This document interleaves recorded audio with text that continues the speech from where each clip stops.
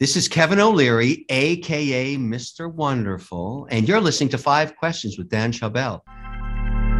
You're listening to the Five Questions podcast, and I'm your host, Dan Chaubel.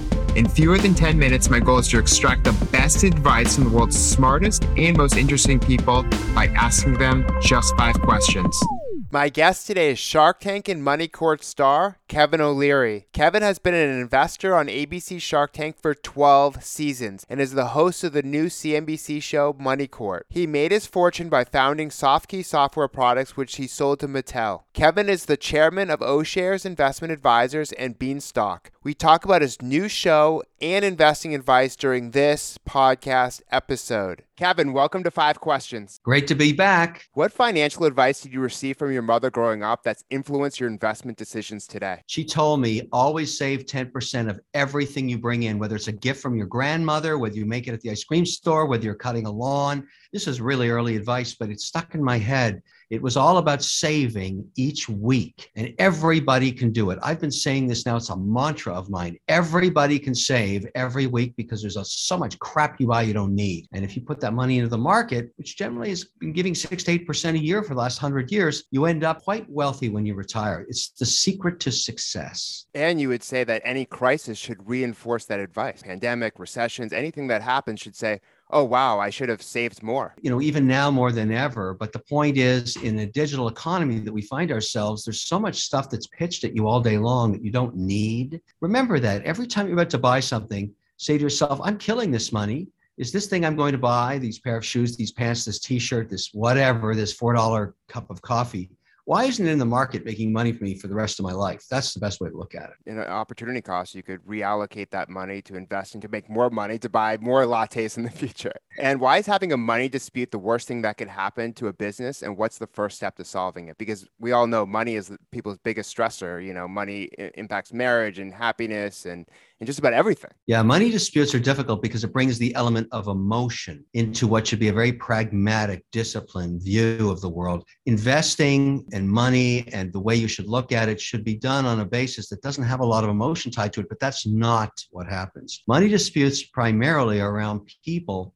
that have a different view and can't compromise. And that ends up being litigation down the road. It's actually the basis of my new show, Money Court. And we've got some incredible cases that'll really, really drag emotion out of you watching them when you realize these people are not being pragmatic. They're not being disciplined. They're letting their emotions tear their relationship to pieces, even if they're siblings, even in families. It really makes no sense. When you think about how important money is in your life down the road, particularly when you retire, you don't want to get in a dispute where you lose it because you let emotions overtake reality. It's such a good point. And you've obviously worked with so many entrepreneurs in so many different settings and so many different businesses at this point. So you can kind of notice these family dynamics, these emotions that come into play and call them out immediately. You know, even on Shark Tank, you go right in and you say, hey, like, tell me what your numbers are. Numbers have no emotions. So you really cut to the chase, and that saves people time and educates the audience of how important it is to know your numbers and to be actually making money. Yeah, I mean, that's another thing my mother told me years ago. She said, always tell the truth and you'll never have to remember what you said. It's actually very, very good advice, although it's incredibly hard to do because people don't want the truth. They want to be lied to. I've used it successfully now for a long time. They call me the mean shark. It's not true. I'm the truthful shark. I'm the one that tells you the truth. The mean shark and Mr. Wonderful. What lessons did you learn as a Shark Tank investor that have helped you solve disputes between business owners? The best way to sum it up is one of the litigants that agreed by contract to let me settle their case. Remember, this is real litigation. This is real money. These are real disputes. And in agreeing to let me be, an arbitrator for them, they said, I don't really like Mr. Wonderful, but I trust him. And I think that was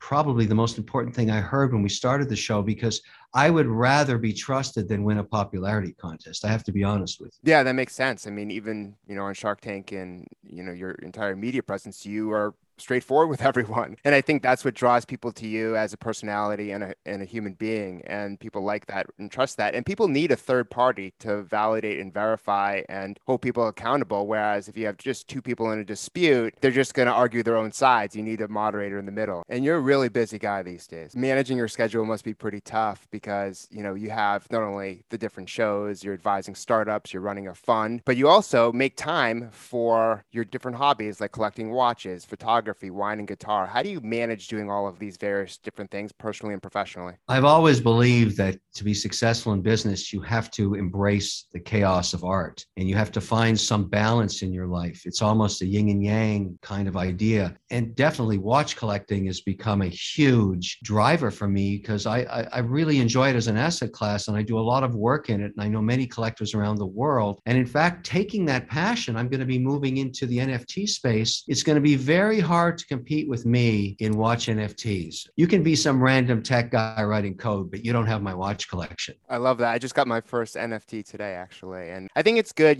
because you're kind of investing in the future as well. And you're taking things that you learned in the physical world and now using that knowledge in the digital world. And everyone, especially after the past year, people have been pretty burned out. So everyone's contemplating what else to do or what else they could spend their time on. And what's your best piece of career advice? My best career advice is basically to have balance. You'll be much more successful if you find a way in your life to have balance. To say to yourself, look, I know I have to focus on my business or my investment or whatever it is your main driver for your life and how you sustain yourself and how you have a career. But if that's all you do, you won't be a balanced person and you'll have a lot of struggle in how you actually live your life. And the other thing I've learned, and this is probably just from experience, is you have to take care of yourself. And I mean on a health basis. Focus on what you eat, how much you drink. Don't get involved in drugs. It's easy to say that, but people get caught up in this stuff and that can really be a huge detriment to you. I focus a lot on my health and my ability to stay healthy because we've just gone through this pandemic, which made everybody think about this. If you're healthy and you're energetic and you have balance in your life, you can live a long time. Great advice, again, from my mother. She really, really focused on that and